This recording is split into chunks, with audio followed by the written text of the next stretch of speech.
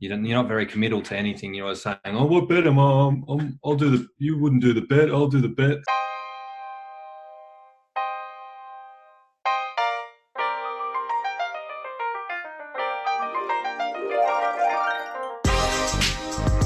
And welcome to the Empire Dynasty League Unnamed Corporate Sponsor podcast. I'm Ben, joined here with Christopher Keane. How are you, buddy?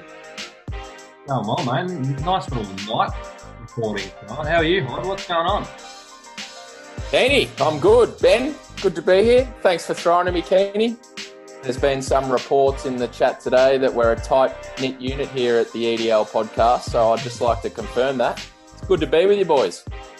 It's nice that you've got our back there, and we've been given lots of feedback on previous pods, and we were told we've got to cut down this silence between talking. So, boys, if there's ever a moment where one of us is taking a breath or, I don't know, having a thought, Jake doesn't like that. So we've got to just fill all this awkward silence. So, Jake, we've taken it on board, mate, and we'll try and keep it snappy for you. So welcome to all the listeners out there. We're continuing to reach more people each week. We've got some more international and interstate listeners who have jumped on, believe it or not. So welcome to any new listeners who may have stumbled across this pod in the recent weeks. And you can give us a shout out on Twitter and Instagram at EDL Pod. Be sure to let us know where it is you're actually listening from. So there's plenty to get through on the show today. So we'll kick it off with our news. Every newsman in this city's laughing at us, and I don't like it. And after an 0-4 start to the season, the Dolphins, being the holder of their first and second round picks, and I'm talking about the Texans here, who have decided to part ways with Billy O'Brien and have named Romeo Crennel as the interim head coach. What do you think of the fantasy implications here, boys? Because Bill O'Brien was pretty swift with some personnel decisions over the off-season. So we'll start with David Johnson. Do you expect he will be in the game plan as originally thought and even years beyond? What do you think? I think early days will be very similar, but it definitely, if I've got stock in any Texans players, especially sort of older blokes like a David Johnson, it will be interesting to see if they're going to persist with someone like that or move on. Who knows? I mean, the new personnel, whoever it is, I think for this year it might be okay if it stays as Romeo Crennel. But if a new coach comes in, they haven't got any sort of alliance to these players who were brought in. So time will tell. Well, it's early days, but the name that's probably the most unlucky bloke to not have a job is Eric Bieniemy. And imagine him with Deshaun Watson. I think that's a pretty scary prospect, and it's probably not the worst job having Deshaun Watson there as youth quarterback. What are your thoughts, Keeney? No, you're spot on there. But also on the flip side, they're going to Romeo Crennel, aren't they? And I'll just run you through some numbers from Big Romeo's efforts as a head coach in the NFL. His current record is a staggering 28-55 as a head coach in the NFL. So 0-4 Texans. Do we think they rebound? They're in an interesting spot. You've got a vested interest in it, Hod. Well, after my first crystal ball last week about coaching changes, I'm probably going to steer away from this one. What do you think, Ben? I've never been a fan of Romeo Crennel, so I don't think it's going to get better for them anytime soon. So if I'm a Texans fan and if I own Texans players, I'm almost putting a line through this season and hoping to regroup next year. I would say they should just probably tank the season away, but Miami have their first two picks, so they've got no real incentive to do that. So it'd be interesting. Will be. Anyway, and probably in the bigger news of the week, and one that everyone's going to be watching very, very closely, and that is the Titans, who were looking to reopen their facilities after their confirmed COVID cases in the previous week. So they were ready to reopen, and then they had two new cases, one confirmed as Corey Davis, and the other one I think was a false positive. But either way, Corey Davis has officially been put on the COVID IR list, and this is huge implications for the Titans and their upcoming game with the Bills, which almost looks certain to be cancelled. And now there's discussion of, will points be deducted? Will the NFL come down on them and Time will tell with that, but it's not looking too great, and it's leaving a lot of people, especially with fantasy, in limbo. What do you think, Hod? Yeah, well, you just touched on it there. The NFL's come out and said there will not be any games forfeited, which is great news for fantasy, even though you could argue that it's already impacted a few blokes last week. That wasn't ideal. But, yeah, it's. I think this will grow some legs. I think they'll come down on them pretty hard. And it's unfortunate because the Titans are off to a 3-0 start. So, either way, it's going to put a dampener on the season, I would have thought. Yeah, well, I think it's an interesting one that they came out and said that no games will be forfeited, because if the Titans can't play this week and they've already had their bye, I don't know what else they can do. Like, what are they going to start pushing games push them back till Tuesdays, Wednesdays until things are confirmed? I don't know. It just seems like it's just going to get messier and messier, and COVID is not going to go away anytime soon in the NFL. And moving on to some more news around the league, and a similar topic, obviously, here with Stephon Gilmore last night, testing positive to COVID and now on the IR list as well. Obviously, it's got pretty far-reaching ramifications, and there's quite a few unhappy people, particularly on social media, just saying how naive the NFL was to actually play that game, Chiefs and Pats last week with Cam and everything that went on, even though they did have multiple tests and all that sort of stuff, just the ability for the virus to spread so quickly. And obviously it's come out post the game with Gilmore. You know, I think there was a play where he's involved with Mahomes, and obviously after the game as well. So a lot of fantasy implications, but also real NFL implications as well, with obviously the best player in the league. They don't want him to have any part of it.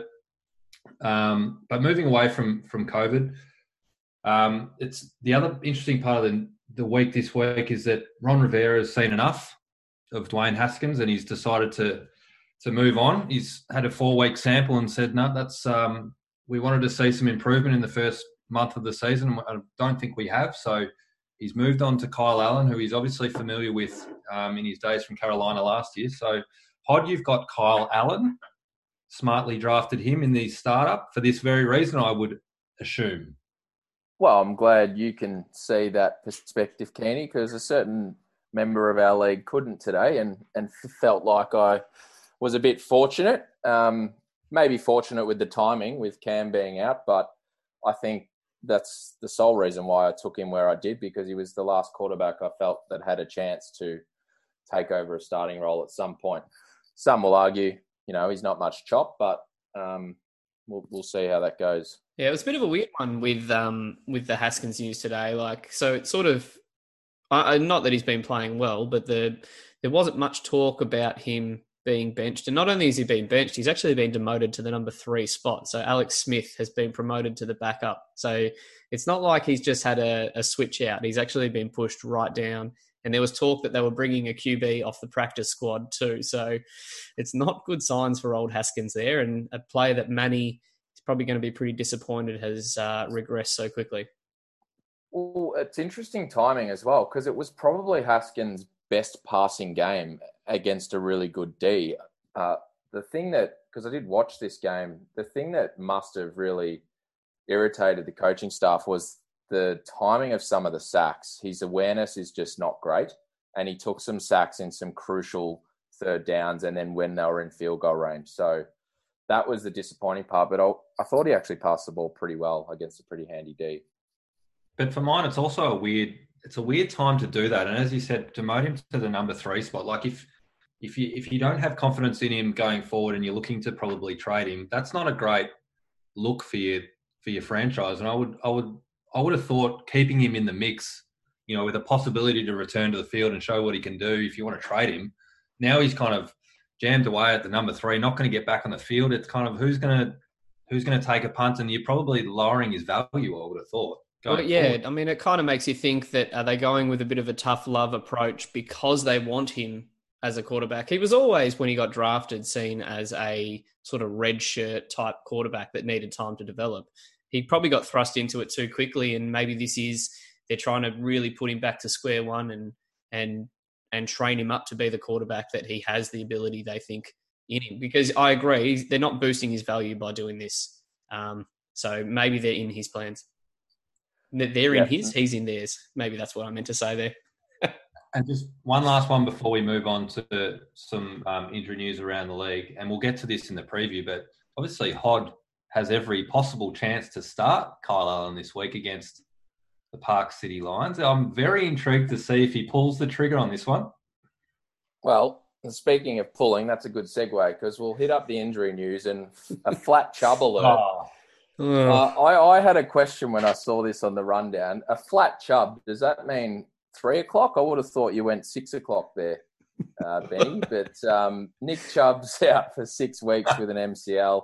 So that's a big hit to your team. Well, yeah. I think we overworked the Chubb, and as a result, got injured. You're saying below horizontal rather than just the horizontal sort of flatness. Yeah. I would have thought, a 2-week injury might have been 3 o'clock, but we'll push on. Austin Eckler, that's another bad one. This looked really bad at the time. So much so that he got helped off the field and then couldn't actually get onto the cart with a hyperextension of the knee, which has led to a hamstring, a grade 2 strain. So they're saying 6 weeks, but I think that'll be best case scenario for that one. Sony Michel on IR with a quad injury. Might not be big news there, but Harris came in and made the most of his first game. So, Keeney?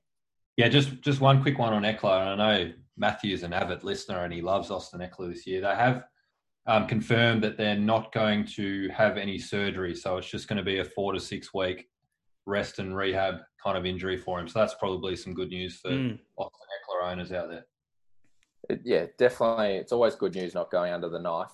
A grade 2 hammy, though. There is many that do go under the knife for that. So, speaking of someone who might need to go under the knife is Julio, because he's re-aggravated this bloody hamstring again on Monday Night Football, and he didn't look great at all. So it's a very questionable decision to play him. And another one of my wide receivers is Godwin, who's been ruled out. But that was expected because now he gets 10 days should be back the following game. So is that just one game he's officially played this year, Godwin? Or 2 now? 2. 2, okay. Yeah, so he'd, I don't know, hamstrings seem to be the common trend this year, don't they, with the shortened, the no preseason and the restrictions from being in the facilities and all that. So it's not good all round for these wide receivers and these explosive athletes who are starting to get hamstring strains left, right, and centre. And just on the injuries, like if you look at the top 10 players that were drafted, it's just been horrid. It's insane. And you could argue, Manny's mentioned it, and running backs are more likely to get injured. But even this year, this soft tissue injury stuff is really playing on the wide receivers, and they're usually a lot more safer with injuries. So it's been a brutal start, and hopefully we can move on. Well, we'll move on. I've got here that it's probably no relevance to the pod, but I did, when I was looking through the injury news, I noticed that the Cardinals free safety, Chris Banjo's out with a hamstring injury there. So let's hope he's not snapped the hamstring or his banjo string, as it might be. That was really the only reason why I put that in there. The old banjo string injury, I think it's known in Cardinals facilities. But yeah, and then we've got, Calvin Ridley was going into the game with an injury, with a questionable tag. He played, he had 4 targets, but no catches. So don't know if that injury maybe played a part in him well and truly underperforming. But yeah, a couple more sort of quarterback injuries, Keeney, that you're going to touch on. Yeah, well, and Lamar, Benny, we normally talk about Lamar every episode, but we're going to talk about him this week because he missed out on practice today. I think he's going to be okay, though, in what looks to be a juicy matchup against Cincinnati this week, so you'd want him to get up for that one.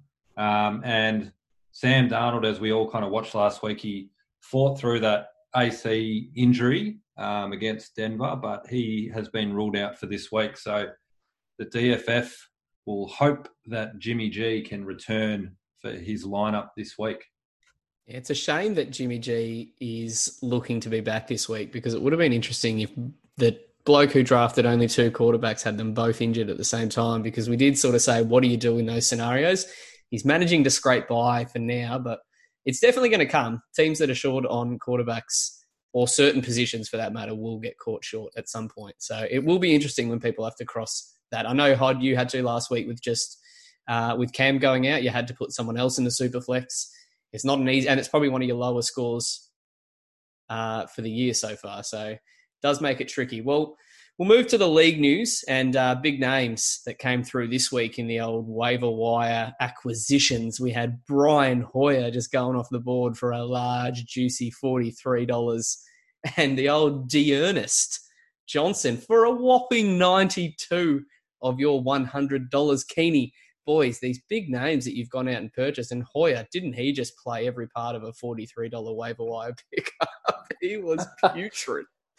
Very sure lucky did. you didn't play him in the end in your Superflex spot, because I'd rather play no one than Brian Hoyer after watching that game.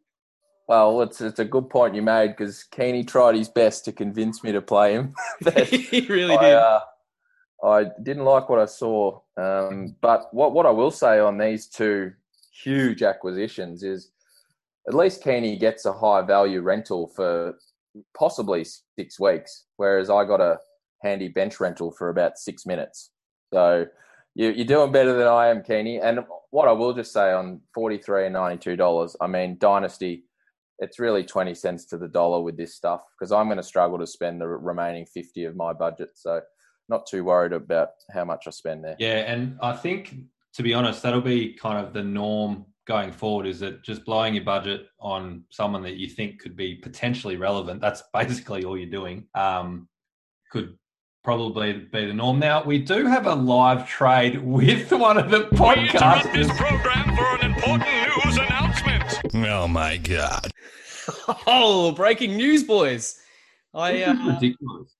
We've just had a trade go through. So I thought I'd wait and pull the trigger on accepting this trade until we were live on the air. Matt and I have just completed a trade, so this won't be breaking news to you guys by the time you listen to it all, because you will have seen it gone through. But yeah, Matty Mac has he's reached out for the old Jimmy Robinson, and we've completed a trade that sees me receiving KJ Hill, a wide receiver from the Chargers, his second round pick for the upcoming rookie draft, and his first and second for next year's rookie draft. And I'm sending James Robinson, Matty Mac's way. So what do you think of that one, boys, just off the top of your head as it's broken? Straight off the top, seems a decent package for you, Ben. And an interesting play from Matthew, a bit of a chips-in manoeuvre, I would have thought, for this year. Gives him some good depth, obviously, in that running back position. Undrafted free agent James Robinson goes for a first and 2 seconds and a player. Dynasty is, I'm really enjoying this, actually. It's amazing kind of what people will value, and I don't mind it for both here, to be honest. And it just shows kind of, I think that the closer we get to the pointy end and to seeing where your roster sits and seeing if you think you can win it, and I think my next year's pick's going to be in the late 10 to 12 range. So I don't care. I get James Robinson in now and I can try and win it.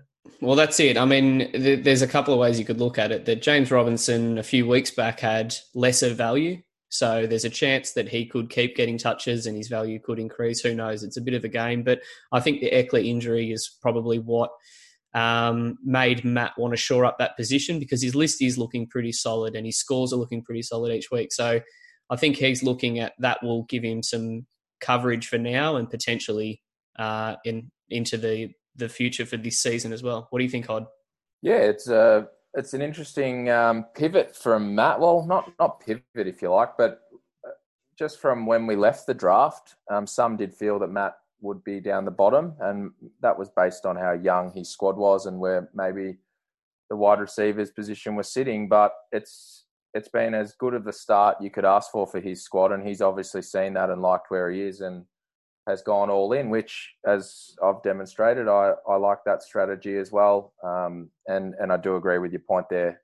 With a key player like Eckler going down, Robinson definitely helps soften that blow.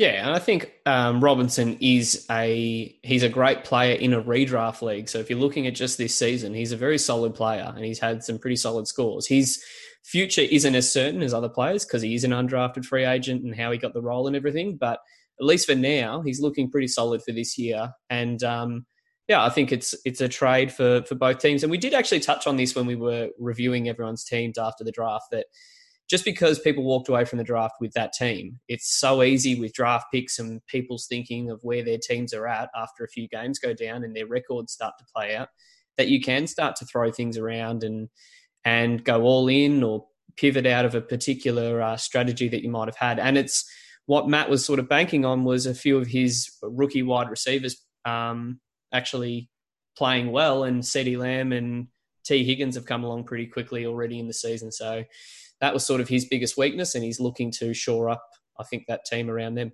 Kenny? Now, I do have a question for you, Ben, and that is, how are you are going to dominate this draft. You have, just quietly for the listeners at home, 3 first-rounders and 4 second-rounders in this upcoming draft. Wow-wee. Was this all part of the plan?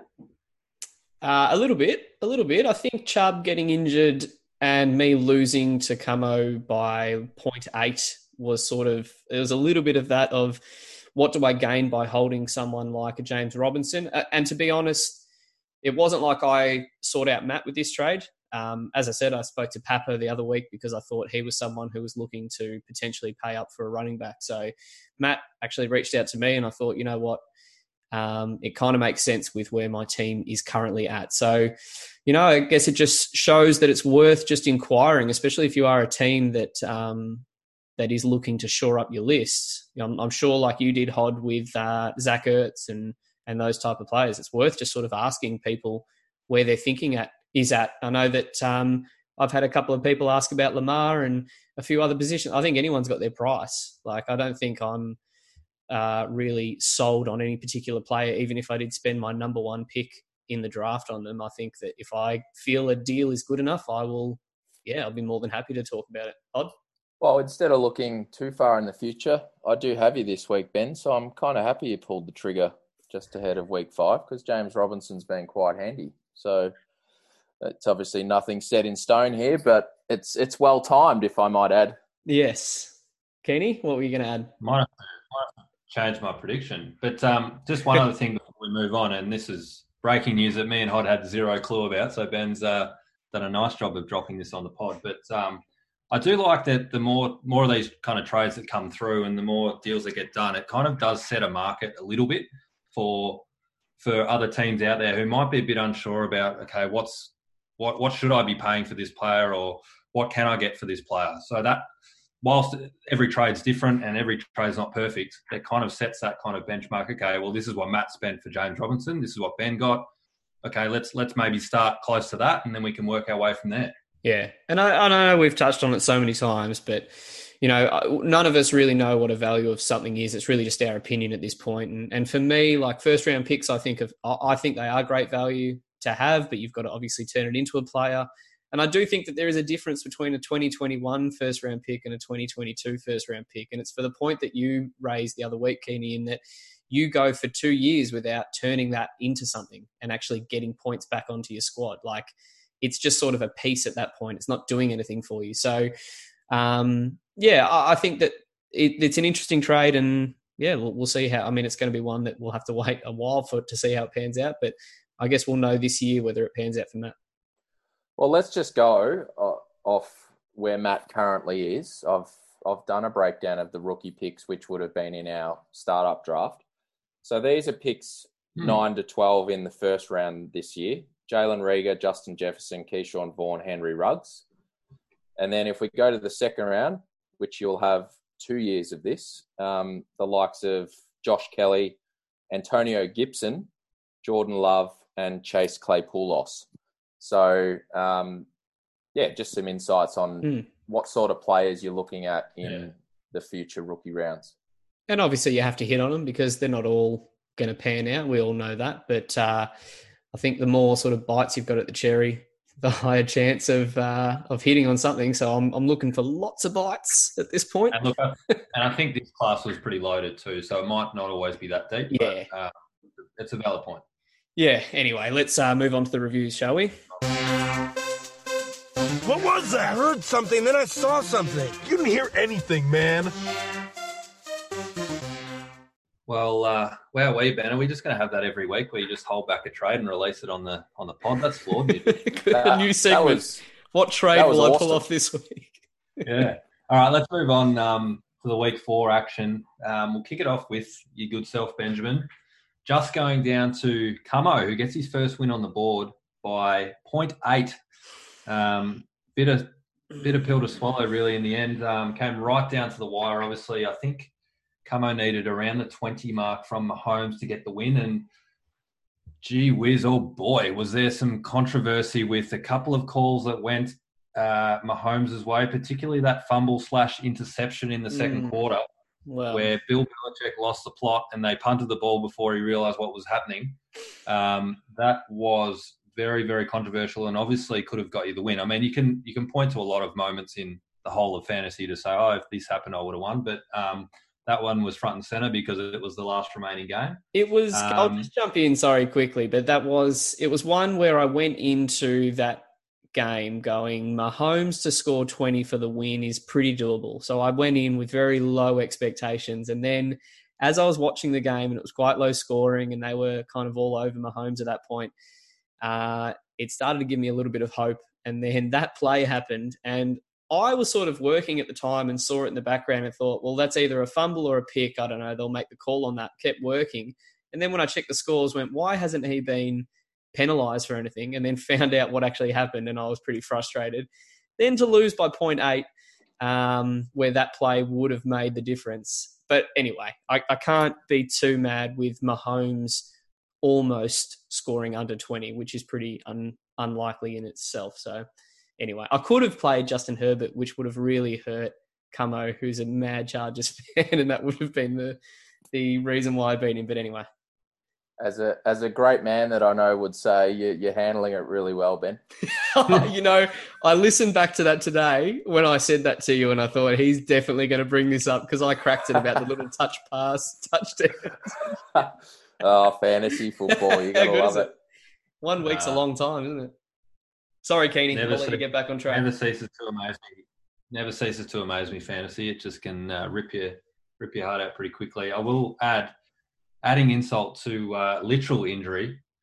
It was a perfect storm for Camo with Ben's Chubb coming up limp. And on the other side of the coin, Camo had a fit and firing Kareem Hunt that just slotted nicely into the Browns. So it was a bit of a double-edged sword there for Ben. Fortunately, you did touch on the fact that, you did mention to me a couple of times, geez, I should have just played Justin Herbert over Baker and I would have had the win, but, always easy to say in hindsight. But I will say that you must be happy with how young Justin is tracking because, wowee, does he look like a very nice NFL quarterback in the making. He is looking very, very good. Still has the rookie errors, which we expect, but those deep balls, they are delicious. That's what drew me to him, really, when I drafted him.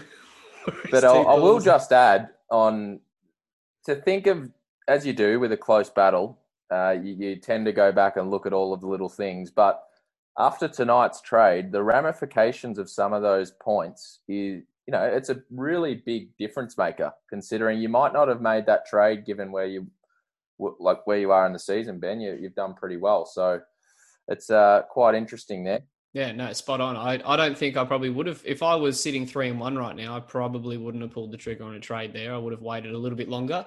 So, yeah, 0.8 of a score. Imagine if there's a point correction now. That'd really hurt. That's a good point. So basically what you're saying is if you didn't have the Love Chubb on the bench, that you probably wouldn't have pulled the trigger.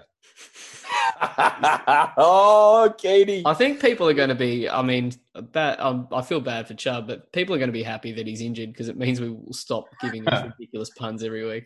We're taking a break on the Chubb. Let's close this off. I will say for Camo, it was good to see Deebo Samuel back, even though he's in a bit of a limited role. did look pretty good in that San Fran game. And I will say, goodness me, oh boy, is he lucky he has Mahomes and Watson, because the Nick Mullins hype train has come to a screeching halt. And if Stidham isn't ahead of what we saw out of Big Brian, then, oh boy, do we have some concerns for Jarrett Stidham's career in New England.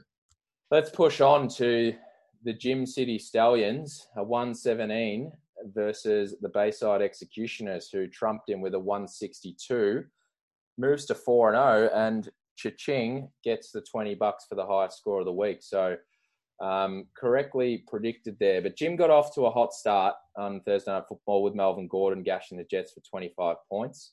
But this battle was never close. Scoot was the top scorer of the week off the back of great roster management, really. He played very close to his optimal lineup this week, with the exception of David Moore, who we've talked about on earlier pods. But Scoot can be forgiven for sitting him, considering how much he reached for him in the 25th round of the startup draft.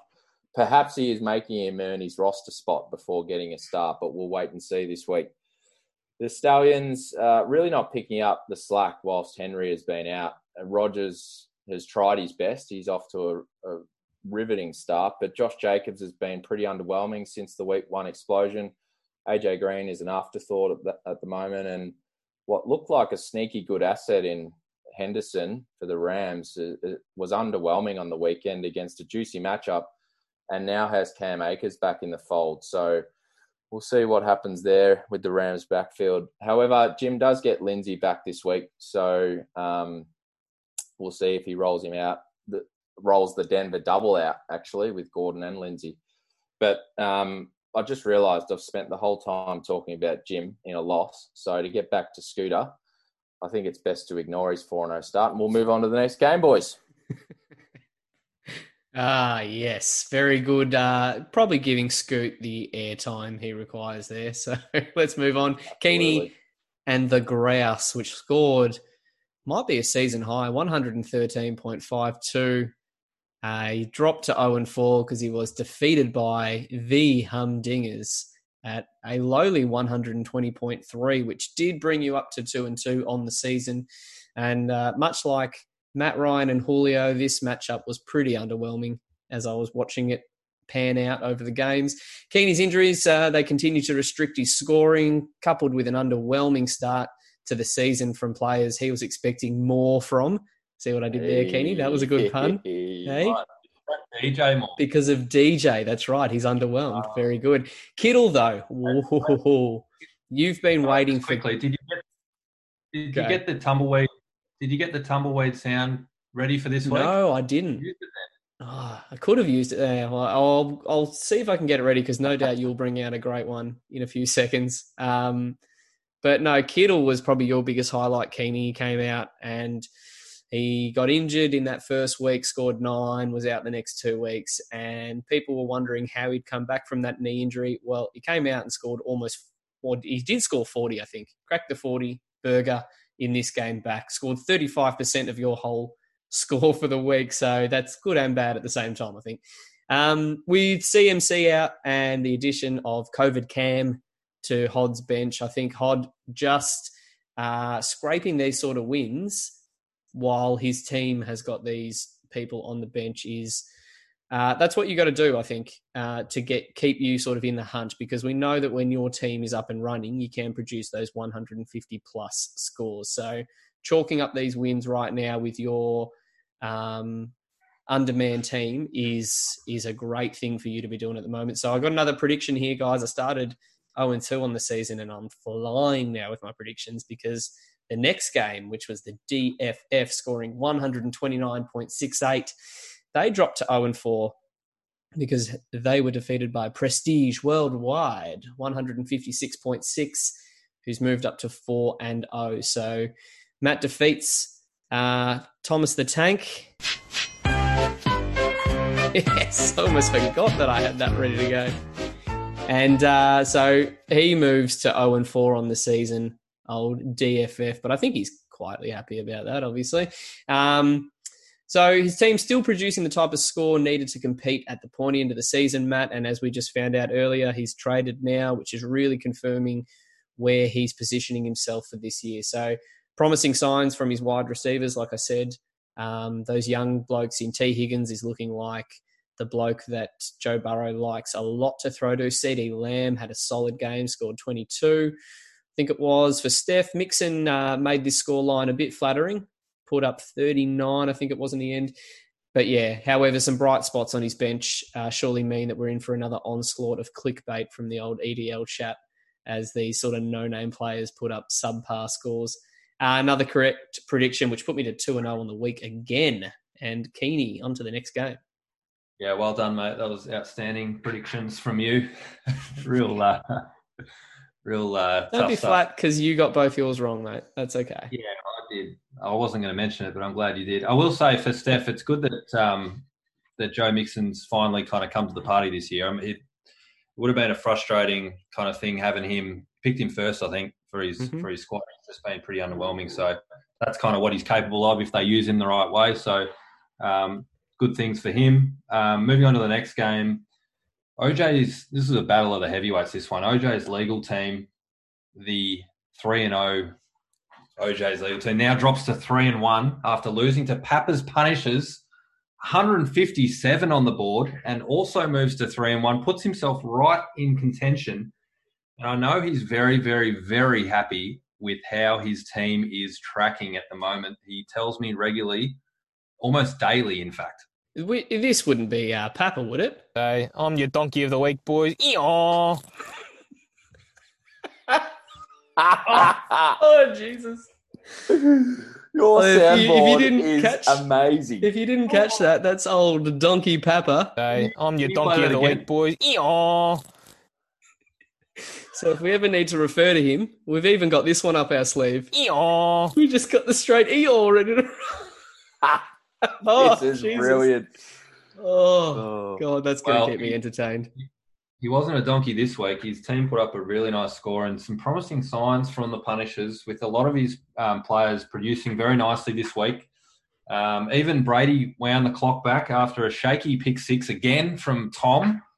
But then he just decided to throw for 5 touchdowns. I think one of his receivers as well that doesn't get a lot of the credit that some of the more high-profile second, third-year receivers get is DJ Chark. And I think he's really important for the Jags. And when he's in the lineup, they're a completely different team. And I think he's a pretty damn good receiver. So that was a very nice pick and proving so for the Punishers.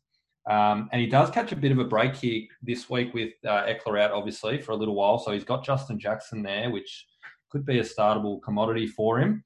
Moving on to Jake's team, it was a bit of a disappointing week, really, for Jake. And as the number 1 seed before this week, and we'll get to the power ranking shortly to see if that's changed or not, but he's put in a Double donut. I think it's the first team to have the Double donut. Nothing from Cooks and nothing from Ridley. Oh, boy. Did Tim do it a couple of weeks back? Well, no, he had one with Fuller. Yeah. It's just for the number 1 seed to produce that was a shock. And obviously, we don't think that'll happen with... I think it highlights how strong his team is. With 2 donuts and he still scores 120 is pretty impressive. Well, that's a good point because I haven't reached the great heights of 120 yet. So the fact that he's able to do that with a couple of Joeys in there is just speaks probably more to my team than his, but we'll move on pretty quickly. He obviously had to play James White in his Superflex as well, which did him no favours with some injury to Fant, and I think Roethlisberger's on bye. So I might offer a trade for Flex Burkhead to him. Maybe that's what he needs to bolster that line. Didn't help. He could get Fournette back this week, which will help, and Roethlisberger coming off the bye, and apparently Drew Lock's tracking pretty well to return pretty quickly. So I did tip the OJ's legal team to win this one. So well done to Papa, moving to 3-1 and right in the mix, forced to be reckoned with. I can give some insight on this game. I can tell you right now, Jake did not want to lose this one to Papa, and he came to me during the Thursday night game.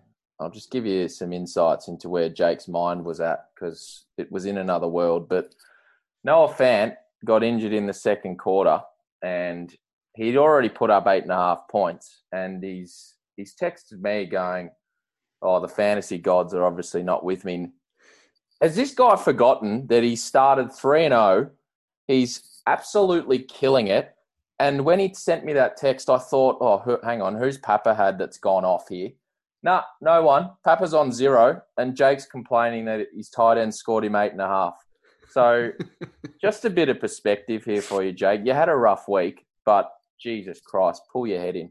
Jake, I'd kill for an 8.5, mate. Send all the 8.5s my way.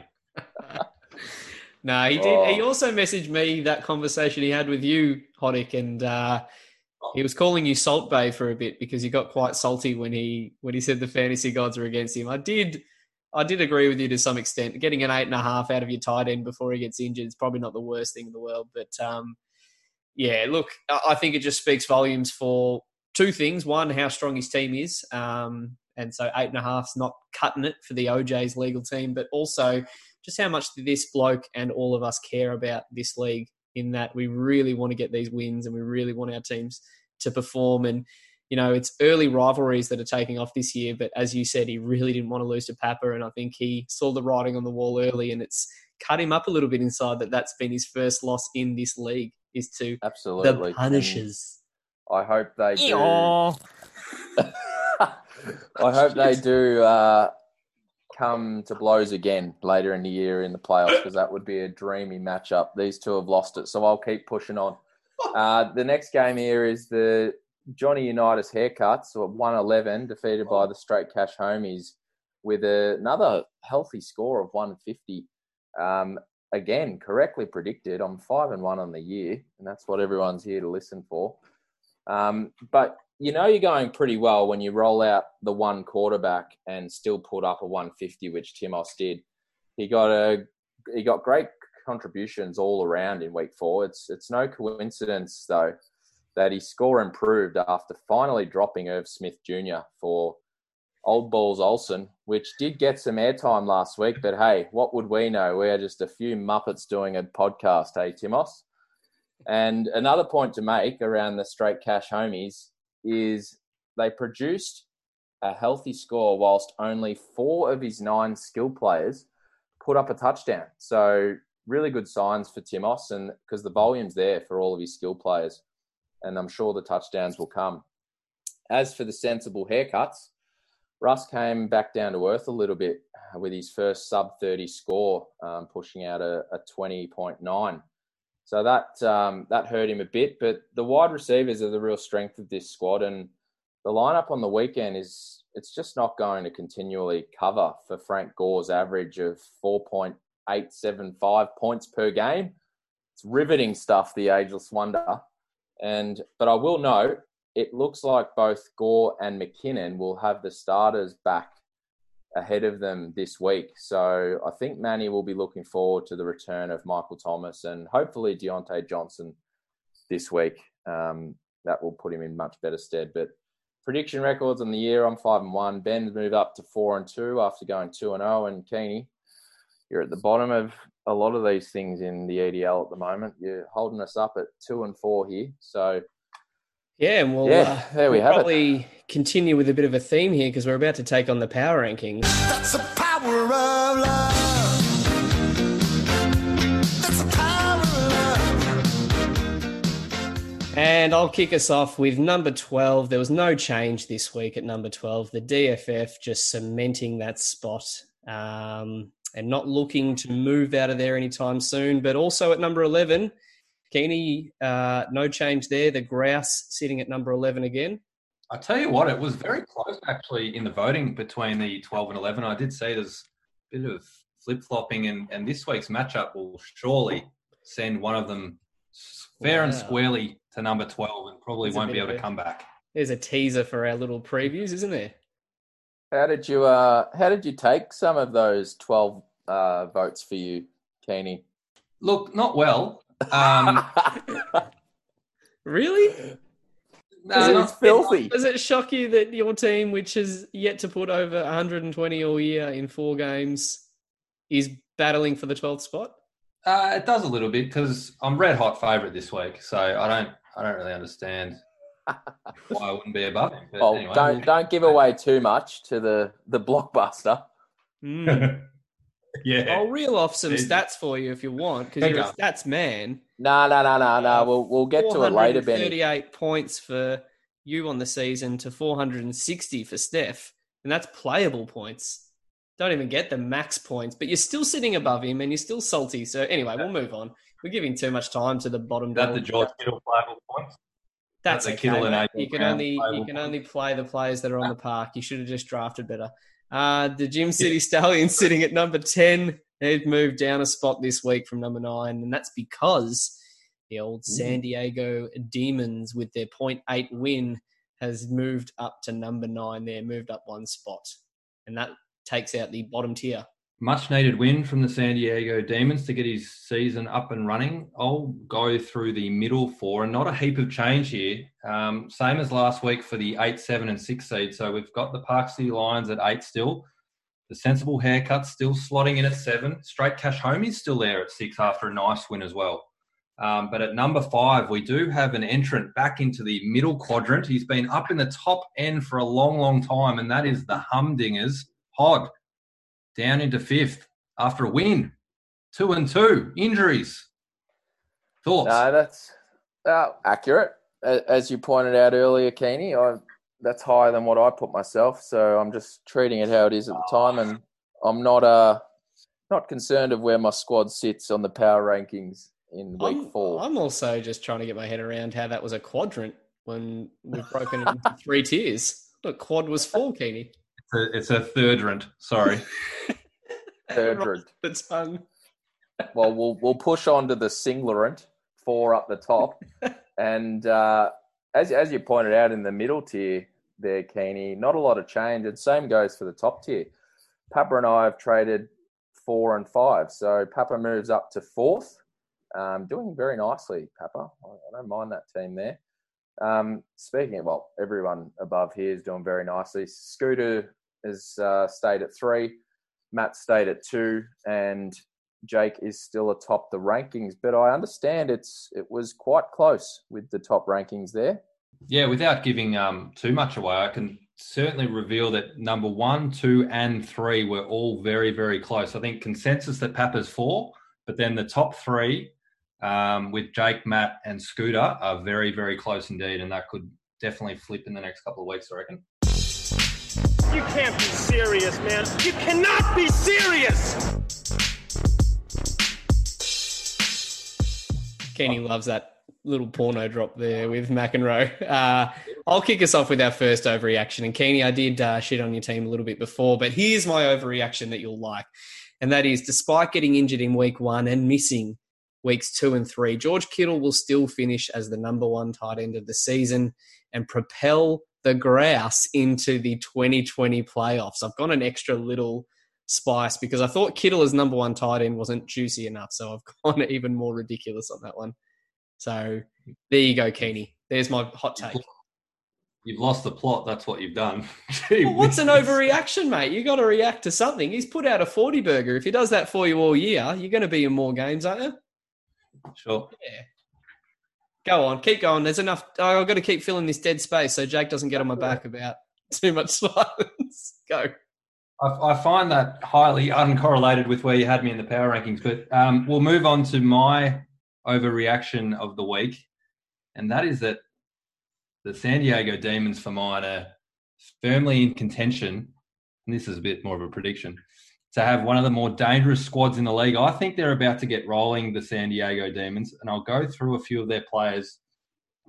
Who knows what's going to happen with Deshaun Watson? Could the coach change be a good thing? We'll soon find out. Devin Singletary, I think, is taking over this job more quickly than not with, I think, Zach Moss is a worry. I mentioned it a few weeks ago, and I think he was a healthy scratch last week. I think it's Singletary's job, mainly. Kareem Hunt now with Chubb out.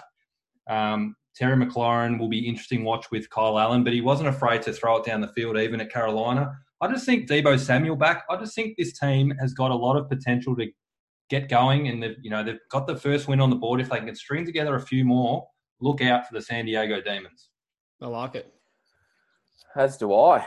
Big, bold overreaction / prediction, but I didn't actually have an overreaction, and this might be the first live overreaction. I'm going to overreact to your overreaction, Ben, because A, the Grouse to come back from 0-4 to make the playoffs, Jesus.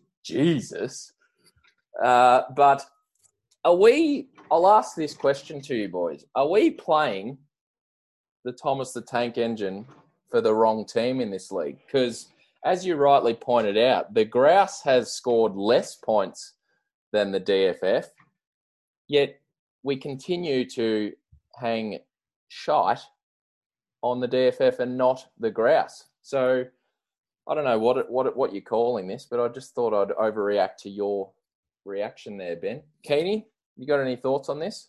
Salt Bay? Salt Bay. No, not really. I think that's a fair overreaction, to be honest. Look, I'll be honest. I may have pushed the limits of the overreaction with the Keeney part at the end there, but yeah, no, I know what you're talking about with the. I think the difference between one tank and the other is that Steph he's openly tanking. Keeney's a bit more covert about it. Yeah, and if we're going to be real about it, I think Keeney's got some quality players that haven't been scoring for him for various reasons that'll come back pretty shortly. So, like suspended teams and COVID and all sorts of other things. Anyway, we've spent a lot of time on overreactions, so why not continue with some more overreactions in our previews? Oh, I said it with all due respect. Look, that doesn't mean you get to say whatever you want to say to me. Sure as heck does. No, it doesn't mean that. It's in the Geneva Convention. Look it up. All right, Keeney, you've got a great game to kick it off this week, don't you? I do, and I had in my preview that I thought this one was pretty unlucky not to be game of the week, because I did think that it had massive implications for both teams in this one. But with the recent news of the trade live on the pod, I'll tell you what, I did take note of on the sleeper. It had a bit of a 50-50 feel to it in the projections. Now, I'm not a huge fan of the projections, but already, and I know you will slot in someone else, but already that's slid down to about 80% Hod's way. It'll probably end up being about 60% his way to start with. But let's move on to the players you do have. And I think the big talking point from both of your sides will be in the QB position. Will you start Herbert over Baker this week? That's point number one. And will Hod play Flipper Allen against the Rams in that super flex spot? Bit of a conspiracy from Hod earlier about Cam Newton. So who knows? He may just slot him in nicely. But look, we're in week 5, and who'd have thought? And here goes my whole thing again. It was Mike Davis and Ronald Jones versus Myles Gaskin and James Robinson, but James Robinson's gone. So now it's just Myles Gaskin in there for Big Benny Boy. Who are you going to put in to replace him, Ben? Well, as we speak, I'm looking at my lineup and I've just slotted old Flexi Burkhead, but he's got the starting role at the moment because I think that's about all I can do. I've got anyway. I'll have a bit of a look at it, but yeah, may have left me a bit short at running back there, but we will see. I have noted, Hod, that you've gone the three-headed monster at tight end with Ertz, Dalton Schultz, and Tyler Higbee in the in the flex positions as well. But surely you're tempted to get the big fella, Big Momo on the field. Oh, I thought you were going to talk about Big Flipper. Now that I've heard his nickname, I might just slide him in, the big fella. But yeah, if I could play... Can I play Mo? Yeah, I could in the Superflex. I could go the 4 Gigantor stack.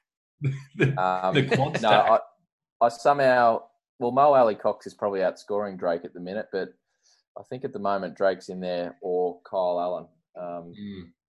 But we'll see. I'm looking forward to it, Ben. Look, just to finish, I think there's some injuries on both sides of it. Obviously, Godwin and CMC and Chubb for you, Ben, and now you've lost Robinson. But I will be honest with the viewers here and the loyal listeners of this podcast.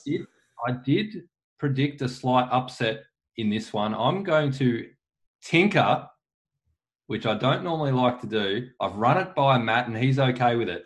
I'm going to change my prediction to the Humdingers. But Yeah. I'll tell you what, you'd want to see a bit out of Drake Hod. Surely this is the week against the Jets. You're not... Yeah. I don't have anything to say other than I've read it a lot, and I'm hoping for a Mixon turnaround because Mixon was doing very similarly, and yeah, it's pull your finger out, Kingsbury. Come on, Kenyon. All right, let's move on to the second matchup. There's not a heap to go through with this one, unfortunately. It's the Gym City Stallions against Prestige Black Leather Gloves Worldwide. 4-0, makes a barnstorming trade with Ben live on air, and he looks good. But what a great time to catch Jim here as well. He misses Aaron Rodgers, and he only has 2 QBs. Plus, it's unlikely that Derrick Henry is going to play as well. So I think we're going to see the return of the great man, Philip Lindsay. We know he invested a little bit in him. No controversy at all in that one. But I think he'll start Big Philippe in the lineup. And obviously with Matty Mack's side losing Eckler, has just been cushioned there with the news of Robinson coming straight into the lineup. I don't think there's a heap more to add. I think the Prestige Worldwide will roll here to 5-0, and by this time next week they'll be the number 1 power ranked team in the comp. Ooh. You are just full of predictions, aren't you? But it went 0-2 last week. Sorry, Matt. Sorry, Matt. Now, looking at that trade, it's actually been a double whammy with Jim in the division. So this is really the NFC East, this division, I tell you what. But next game, Straight Cash Homies versus the Bayside Executioners. Now, this is a juicy matchup. It's a good week for Timos to draw Scoot with Stafford, Golladay and Adams on the bye. Both teams don't have many favourable matchups looking at it on paper, so the scoring may be a little lower than what these two are usually expecting. And it remains to be seen whether Tim gets Tannehill back or not. It's looking unlikely at this stage. But the prediction, I think the Bayside Executioners, quite frankly, will be lost without Jamal Williams on bye this week. And the Straight Cash Hobos, as Scoot likes to call them, will get the job done and move above 500 on the season. So we'll move on to the next game here. Your firm favourite, the San Diego Demons, Keeney, versus OJ's legal team. So a 1-3 versus a 3-1. Looks lopsided, but you never know with this one. This seems on paper that it's a mismatch, but the scoring projections have it pretty close, or a lot closer than what I would have thought. Nice little quarterback duel with Carr head-to-head with Mahomes, obviously on these two teams as well. I like a few of Jake's matchups this week, in particular the new addition off of the highly talented waiver wire in Trey Burton at tight end. Doesn't have to prove his worth. He's just going to get slotted straight in there due to the injury to the Fant and the lack of depth at the position. So I know you like the San Diego Demons here, Keeney, to get the season back on track, but it might have to wait another week. I like Jake to take this one out. Well, I know we're on a podcast and we're doing this through Zoom, but boys, can you smell that? I can smell an upset. It's an upset brewing. This is an absolute upset special. Oh, Brucey. Oh, my God. I wish I had the sound drop for crickets or a tumbleweed or something there, mate. You have once again delivered on that expectation. All right, we'll keep powering because we're at the hour mark here. We've got the Johnny United Sensible Haircuts at 2-2 now, taking on Pappers Punishers at 3-1. Eeyore. Oh, God, I'm not going to get tired of that.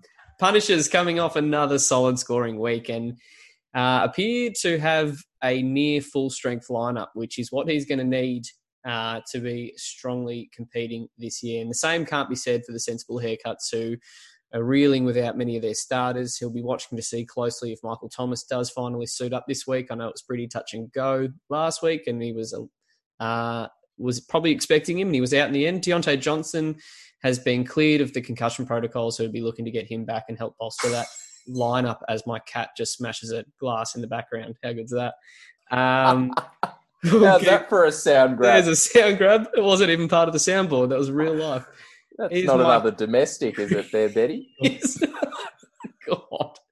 All right, I might pause and check that there's no damage out there. My prediction, though, is just like Dwayne Haskin himself. I see the Sensible Haircuts continuing to have a rocky start to their career, and the Punishers looking to add another notch to their punishing belt. And we have left possibly the juiciest matchup of the week till very last. This is what we have deemed the matchup of the week, which only means one thing.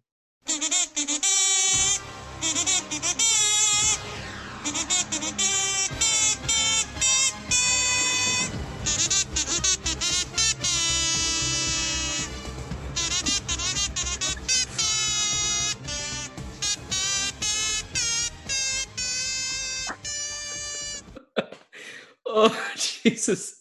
I wasn't going to let that play out, but it just got better and better as it went on. I normally... Do you two need a moment and I'll just run the pod on my own for a little bit? You two have lost it. I normally play the regular sort of Monday Night Football theme, but because this matchup is the Grouse at 0-4 taking on the DFF at 0-4, they deserved that version of the Monday Night Football, the Fox football theme there, the old Kazoo version. Well, what can we say? In a match that has been described as the Owen Bowl, which team will notch their first W for the season and which team will be changing their name to Owen Fife on the season? Keeney's lineup's been bolstered with the return of Kittle. He was looking for AJ Brown to return, but COVID seems to be just getting in the way again for him. So I'm sure that is just going to frustrate the man even further as he's doing the old pistol symbols to his head right now. The QBs, I think, are most likely going to shape this Pooey matchup. We've got Wentz and Jones, who have severely underwhelmed, and Steph might only have the ripper if Jimmy G is ruled out for this week as his lone healthy quarterback. So he'll be waiting and watching there. And even if Jimmy G comes in, it's not like he's going to light the world up with his scoring. So my prediction is, before I give my prediction, Hod, what did you want to add? Oh, I just wanted to know, Keeney, if there has been any wager between you and Steph for this matchup, which some in the league are calling the Trevor Lawrence Cup. So is there any little side bets on this one? Not to my knowledge at this stage. Are we too early? If you're listening, Steph, I'm more than welcome to. You're more than welcome to offer me a bet in this one. I'm not fussed either way. I'll leave it up to you though to organise something, because you seem like you're not very committal to anything. You're always saying, "Oh, what bet am I? I'll do the. You wouldn't do the bet. I'll do the bet." So yeah, if you want to bet with me, go for it. But otherwise, whatever. He loves to bet $100 bottles of wine and then buy $10 bottles on the payout. So I'll tell you what is better is on a pod you get those nice little accents that Kenny puts on, because they don't pop up in the group chat. That is special. Love it. It's hard to portray that in the group chat, unfortunately. But look, if he wants to do a bottle bet, that's fine. It should be a good matchup. We're both pretty crap. We'll know when he's officially listened to this pod, because I'm sure the commentary will come through in the chat straight after. So anyway, go Keeney, quick. I need to get my prediction. One quick thing. As a Giants fan, Ben, can we get something out of Daniel Jones against the Cowboys secondary? Like, if he doesn't produce this week, I'm certain the alarm bells are starting to ring. If he doesn't produce this week, I'm almost convinced with Barkley done for the season that they might compete with the other New York team to get Trevor Lawrence. Ooh. And that's an overreaction that I can put in there if you want. But he has looked, as someone who in his rookie season showed very good glimpses but struggled with ball security, he's faced tough defenses, but he hasn't looked to improve that ball security, which as a fan of the Giants is pretty alarming right now. Hod? I was just going to say, we may be able to dig up on a past pod that did get brought up about the Giants playing for Trevor Lawrence. So we'll see how it goes. And that schedule doesn't get any easier. It's actually not just the start of the season. It is a brutal one for the whole year. So hopefully Danny Dimes turns it around for you, Ben, and Keeney. Yeah, well, we'll have to just wait and see. But my prediction for this one is that Kittle will tuck the grouse under his arm and ironically reward the Owen Sledger himself, Steph, to the inaugural Owen Bowl. So, Steph, as the bloke who gets stuck into everyone else, you look down the barrel of being the only team without a win in this league. So there's always things that go down in the history books, and the DFF could potentially go down in the history books, but so could the Grouse, which, as a bloke who started this league up and was very keen to get Dynasty going, I don't think he would have envisioned being potentially the bloke in the history books to be the last to get a win in the league. That'd be pretty funny as well in itself, wouldn't it, Keeney? Yeah, that'd be hilarious. I will say that all you need is one win and a little bit of confidence, and I wouldn't write myself off just yet. If I can get past the DFF. That's it. That was my overreaction. Kittle will take you to the playoffs, mate, and you can just play that little sound grab on loop every time you go to sleep at night just to help you rest easy. But back by popular demand this week after a stunning introduction of Hod's Crystal Balls. It's back again by popular demand and it's got its own drop. Marty, you've got to come back with me. Where? Back to the future.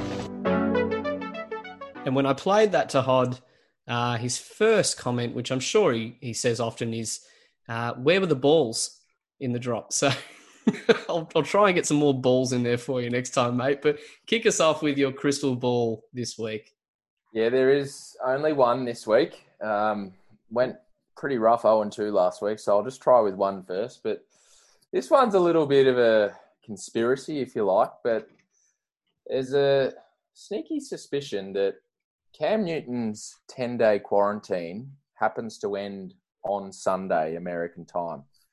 And Bill Belichick's known for his tricks. So is there a chance here that there could be even another chance now that Gilmore's had a positive test, but is there a chance that Bill Belichick plays some funny buggers and fakes a little cough or a sneeze and gets this game postponed to Monday so he doesn't have to put up with the Stidden Hoyer show one more time? Keeney, you keen to get in this one? Are you trying to say there could be a bit of chicanery? Ben, where is it? I might even have to go in post and put these crickets in. God damn it, you're making my life tough for me. Okay. He's walking. He's done a walk-off. That's like a walk-off home run there. And on that note, oh, what a way to go out on such a high note there from King. Anyway, if people are still listening at this point, that's probably on them more than you, mate. You can give us a shout out. I'll just remind you on Twitter and Instagram. Yes, that is real, at EDL Pod. If you want to get involved in maybe throwing suggestions out for the pod, maybe segments you like, dislike, feedback, like maybe our breaks between talking is too long.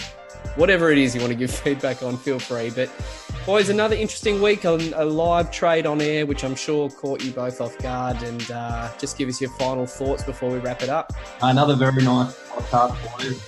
And to Steph, mate, may the worst team win or lose. Good luck either way.